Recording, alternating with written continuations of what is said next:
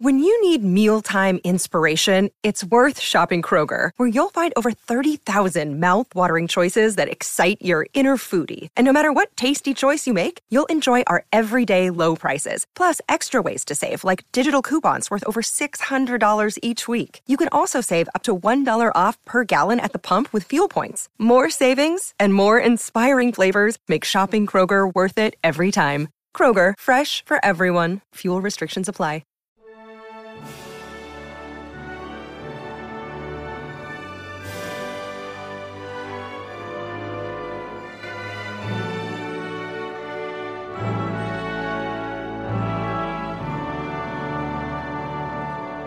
Welcome back to the Welsh History Podcast, episode 160, Once and Future King. As the summer months grew hotter, and both parties knew that they were running out of time, in France, Henry began to gather his forces in preparation for an August campaign. In England, Richard had moved to Nottingham and had also begun preparations from the center of the country, the aim being, of course, to centralize his command structure and to gain control on the problem before it starts. One aspect of his summer in Nottingham was for Richard to bring the Great Seal of Government with him. This seal, of course, was used on official documents and represented as effectively making whatever was written a legal document, be it for any type of martial call or tax-related issue. The king would need it ahead of the war against the Tudor pretender. In the steps to war, both sides knew that they had to get this right and that they would have to do what they could if they were going to win. Both Richard and Henry, of course, were writing as if they were king. Henry made no bones about that. He would send letters out as if he was the king and writing as if he was representing the king, something that is important in his claims to authority and claims to the throne. Of course, with all this in mind, as the character Baldric once said in the program Blackadder, for both of them, we're not home to Mr. Cockup. At least, that was the hope for both of these sides. During the beginning of summer, the last French distraction had come to an end when the leadership in Brittany were once again overthrown. Pierre Landais, the first minister and chief advisor to the ailing Duke Francis and erstwhile ally to King Richard, found himself with a few friends as the French threw their support behind the rebels led by Anne of Beaujeu to take back control of Brittany. They would then, after having done so, torture and then execute Landais. With the death of Landais, and no war on the horizon, the French became much more firm in their support of Henry, from simple financial support to actual men and material. A French mercenary force, fresh from wars against various enemies in Europe, were now called on to help with the financial backing of Charles VIII and friends of Henry.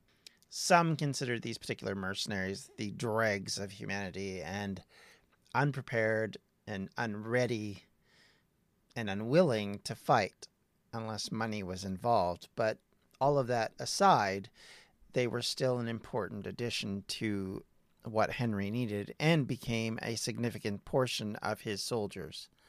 Another welcome arrival in the summer was John Morgan, a messenger from home who gave Henry the news that he hoped for and needed. He confirmed that Sir Rhys ap Thomas and Sir John Savage were both supportive of his endeavors.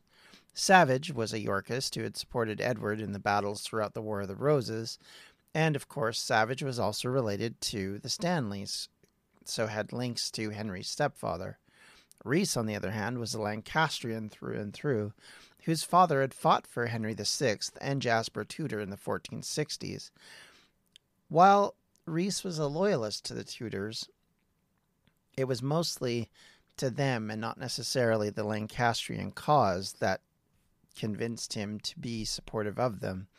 At least that was the perception that Henry and others had been given. Rhys himself had been a supporter of the king, currently Richard, and had been seen as being a part of those loyal to him. Rhys, in fact, had avoided getting involved in the Buckingham Revolt 2 years previously, and because of this, became tied to both sides. This meant for him, much like many others, his loyalties were definitely split, and this would become an issue for Henry Tudor, as this Welshman would play a key role in the battles to come for the kingdom. But even as this big news was carried by Morgan, there was one other significant bit of information. That was the report of Reginald Bray, the servant of Margaret Beaufort that we had mentioned previously, had found the financial wherewithal to gain income enough to pay all the wages of the troops at Henry's call. Morgan also called on Henry to take and make for Wales immediately. So, as Richard received the Great Seal in Nottingham, Henry Tudor and his mix of French mercenaries, Lancastrian loyalists, and Yorkist rebels entered French ships at Harefleur and made their way to Wales, some with the promise of revenge, some with the promise of glory and money, but all dedicated to one cause: to see Henry take the throne. The arrival of the future king was not met with heralds or fawning crowds, or even crowds at all. On August 7th, 30 ships of his flotilla landed in a bay in the far southwest tip of Wales, in a place called Mill Bay. The bay was fairly small, and even today features more cows than people, and little or nothing around it other than the village of Dale a few miles to the north.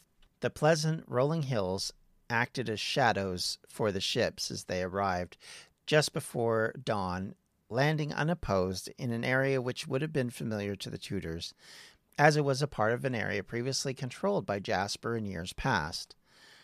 The castle watchman back at Dale would within hours know what happened, but it would be August 11th before Richard and his forces knew of the landing back in Nottingham. Henry Tudor arrived back in the country of his ancestors' birth after a decade as a virtual prisoner in Brittany and a prize in France. Finally, in Wales, he was at home. It was hard to know at this point just what Henry saw of Wales in himself. Whether he saw anything at all would be an obvious question. Henry was born in Pembroke, but lived an English childhood, and a French culture had made a deep impression upon him. Most of his cultural understanding came from his time as a teen in Brittany, and later in life it would make up a great deal of how his court looked and acted while he was king. No one knows if Henry even spoke or understood Welsh. The assumption is he didn't. During this period, being Welsh was not an advantage to the upper class or even to the merchant class, so much as we have pointed out in previous episodes, many tried to get themselves legally named English. Many avoided or altogether threw aside speaking Welsh as a first language. Today, in an era where people would take pride in knowing Welsh or learning it, it may be harder to understand that sentiment, but it was very strong and very common in this period. Henry's biggest influence on his life was Jasper Tudor. He was likely the one constant he had near him for at least the majority of his life.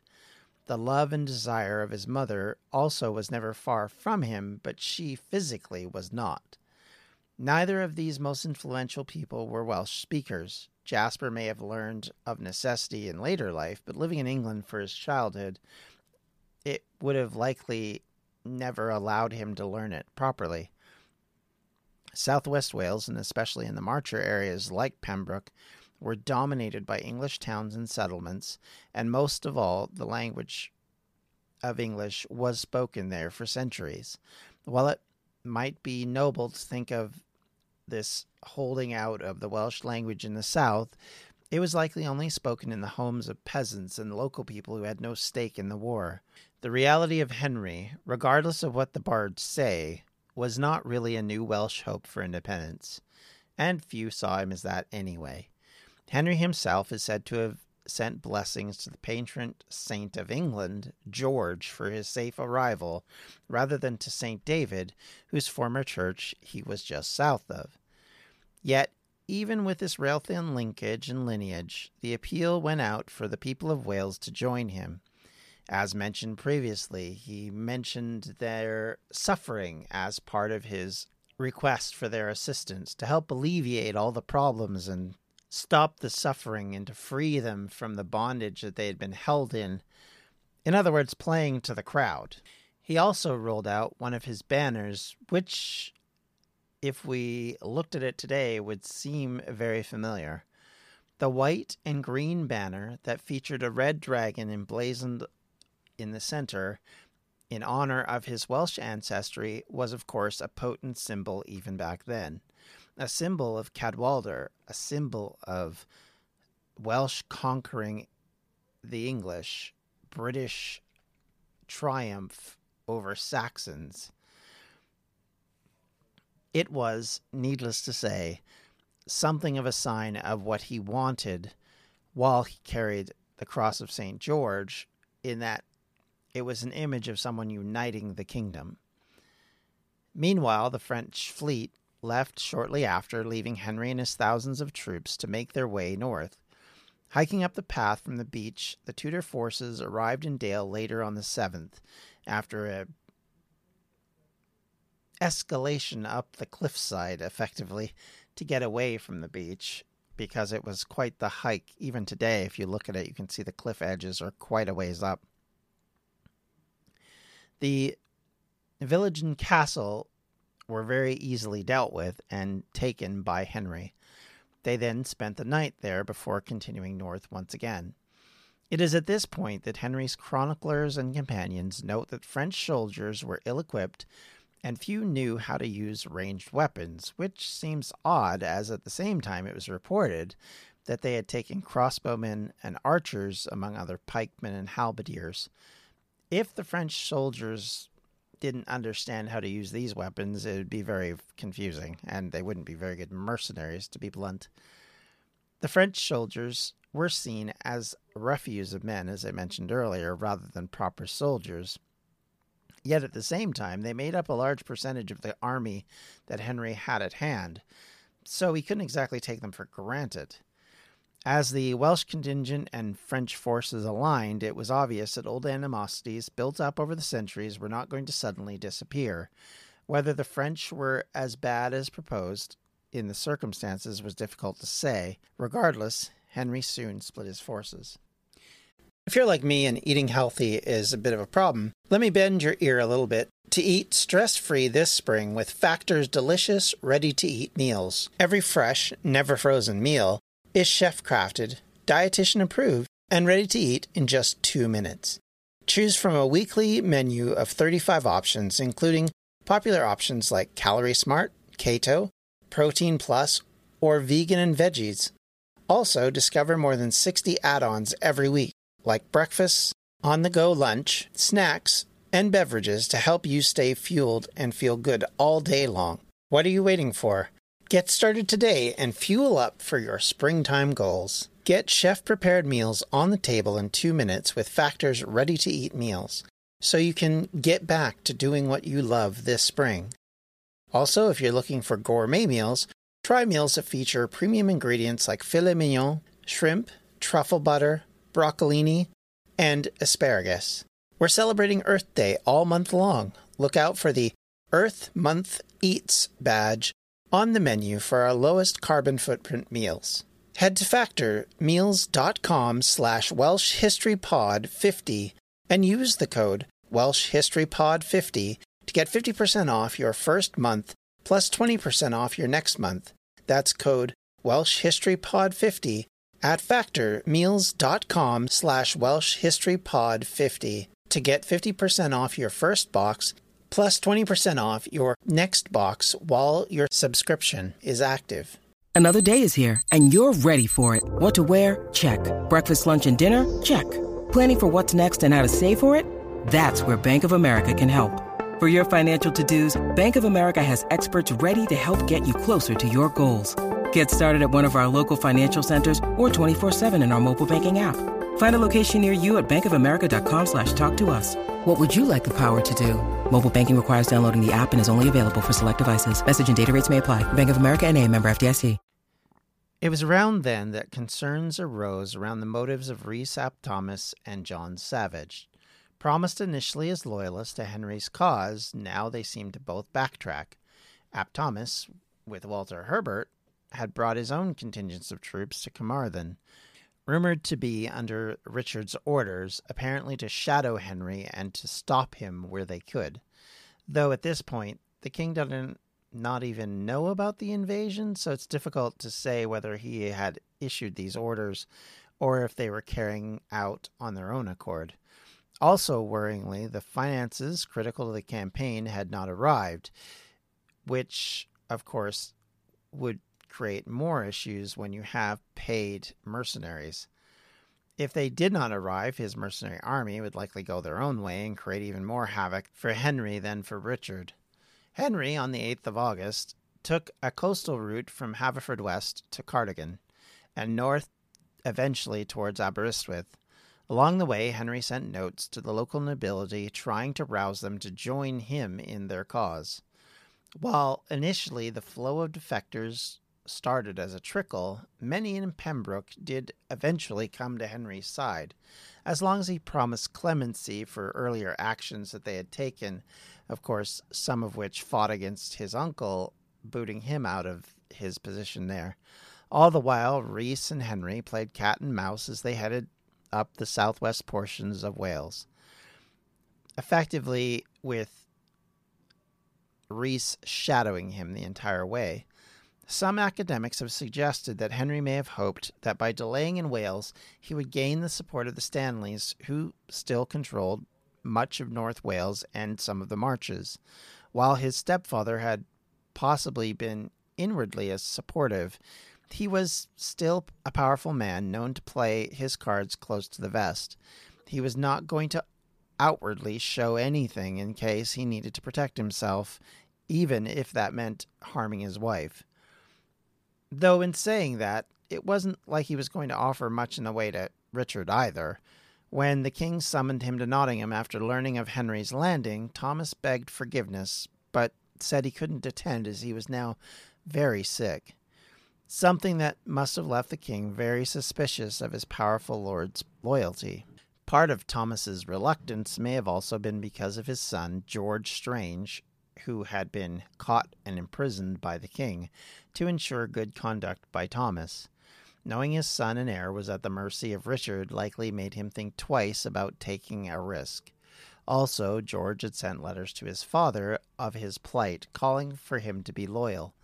It might have had the opposite effect of pushing Thomas over the edge, combined with the fact that the king had tortured his son probably didn't make him any more willing to come to his aid. William Stanley, brother of Thomas, had no such restrictions on his position, and as he and John Savage were declared traitors by Richard, something that left him with little choice but to seek to support Henry. For Henry, the detour up the coast to the north might have had another purpose, to stir up common support from the people in the principality who might see the Cadwallader banner as his sign, both as a powerful Welsh lord, but also as a new Welsh king of England. Our king on the English throne, you might say. It may have been a tool to stir up the Welsh people to action as well, as if that was the case, then Henry's next step was one of rousing that support in the most nationalistic way possible. Henry's forces marched to Machynlleth, the site of one of Owain Glyndwr's parliaments and touchstone of Welsh aims for independence. To me, it's obvious what Henry was aiming to do here. He was equating himself with Glyndwr, reaching out to the population that still held the old language and the old ways, and may have been hesitant to follow him. They were the ones who would likely find sympathy with a Welshman, no matter how tenuous, seeking to pull down the English. Yes, there were other reasons he was there. Yes, it was the convenient access point to head east, but why stop there and stop there for days, if not to signal a certain indication to allow himself to display himself as the obvious heir of Glyndwr? Why would he do that? To me, it's all part of the makeup of what Henry was doing in Wales. It was all about building on past allegiances first, and then building on those who would have the most grievance towards the current king, while of course ignoring the linkage between Henry IV and his own lineage. As Henry reached Aberystwyth on the 12th, about the same time that Richard started to move against him, he defeated a small force of defenders rather easily and prepared his move eastward in short order. He knew that he needed to deal with whatever Rhys and Walter Herbert were doing to the east of him. Rhys had claimed after the fact that he was effectively playing for time by deceiving Richard into a false sense of security while gathering men and drip-feeding defectors to Henry's camp to make it easier to join when the time came. The idea being is that these defectors would pave the road for him by saying that Rhys is really with him. But there is some doubts here, let's be honest. At the same time, there is no way to corroborate nor denigrate his position, which sounds like after-the-fact rewriting of history, but this is his contention of what he was doing. He had gathered about 2,000 soldiers from across southern Wales on the march north, and now had a formidable force when Henry camped at Aberystwyth. As Henry went east and arrived in the aforementioned Machynlleth, site of such importance and significance, he had to stop. From there he sent more letters to more nobles, both threatening and cajoling them to join him, to show their support for their true king as he would have seen it. It was now obvious that he had crossed the Rubicon, and he needed to deal with the one force that was in his way. He had to deal with Rhys ap Thomas. Thomas wanted specifics in order to offer his support to Henry. He was not any more a loyalist than most of the rest of the nobility was across England and Wales. He was simply an opportunist. And because of that, he was not going to do this for a freebie. He was not going to suddenly become a loyal Lancastrian follower of Henry just because. He wanted to secure both his wealth and power going forward. So Henry did what someone would do in that circumstance when you really don't have a reason to cause a grievance and you're dealing with someone who has a large portion of soldiers standing in front of you. Henry offered him the position of Chamberlain of South Wales. On that bargain, which was a significant one, Rhys and his 2,000 soldiers fell in line. On August 17, 1485, at Cyffin also known as the Long Mountain near Welshpool, the two sides gathered as one. This was a site of major significance both to Wales and to Henry himself, because it was here where King Cadwallon and his ally Penda defeated Edwin of Northumbria and prepared the way for what would then be one of the biggest victories for a King of Gwynedd in the early portions of British history. So thus, at this significant location, at this most significant time, Henry, always ever able to use a bit of propaganda when needed, made sure that this significant event happened at this most significant place. This idea, this bringing together of two different Welsh sides as allies to fight against another English king. And so the East Way was finally open to Henry, and he would now begin his final journey across mid-Wales and into history. With that, I'd like to thank you for listening, and if you have any questions, comments, or concerns, you can reach me at the welshhistorypodcast@gmail.com. You can always follow me on Twitter at welshhistorypod, or on Facebook. You can join us there at facebook.com/welshhistorypodcast. And if you're interested in helping out with our Patreon fundraising, you can do so there at patreon.com/Welsh History. I always appreciate any donations, and they go a long way to helping me purchase the books I need to research and develop these scripts. Thank you, everyone, for listening. I hope you have a great day, and we'll talk to you later. Take care. Bye-bye. This has been a Distractions Media production, and for everything we do, check out distractionsmedia.com. I'm Ken Harbaugh, host of the new Medal of Honor podcast from Evergreen Podcasts, brought to you in partnership with the National Medal of Honor Museum. In each 3-minute episode, we'll learn about a different service member who distinguished him or herself through an act of valor. We'll include stories from the Civil War to Iraq and Afghanistan, and from all branches of the military. We'll talk about service members who were overlooked for the medal at first due to their race or religion, and about those who were celebrated at the time. We'll hear stories of soldiers like Audie Murphy, future Hollywood star who mounted a burning tank to hold off German infantry in World War II. And people like Dr. Mary Edwards Walker, a Civil War Army doctor and the only woman to receive the Medal of Honor so far. Learn about these heroes and more wherever you get your podcasts.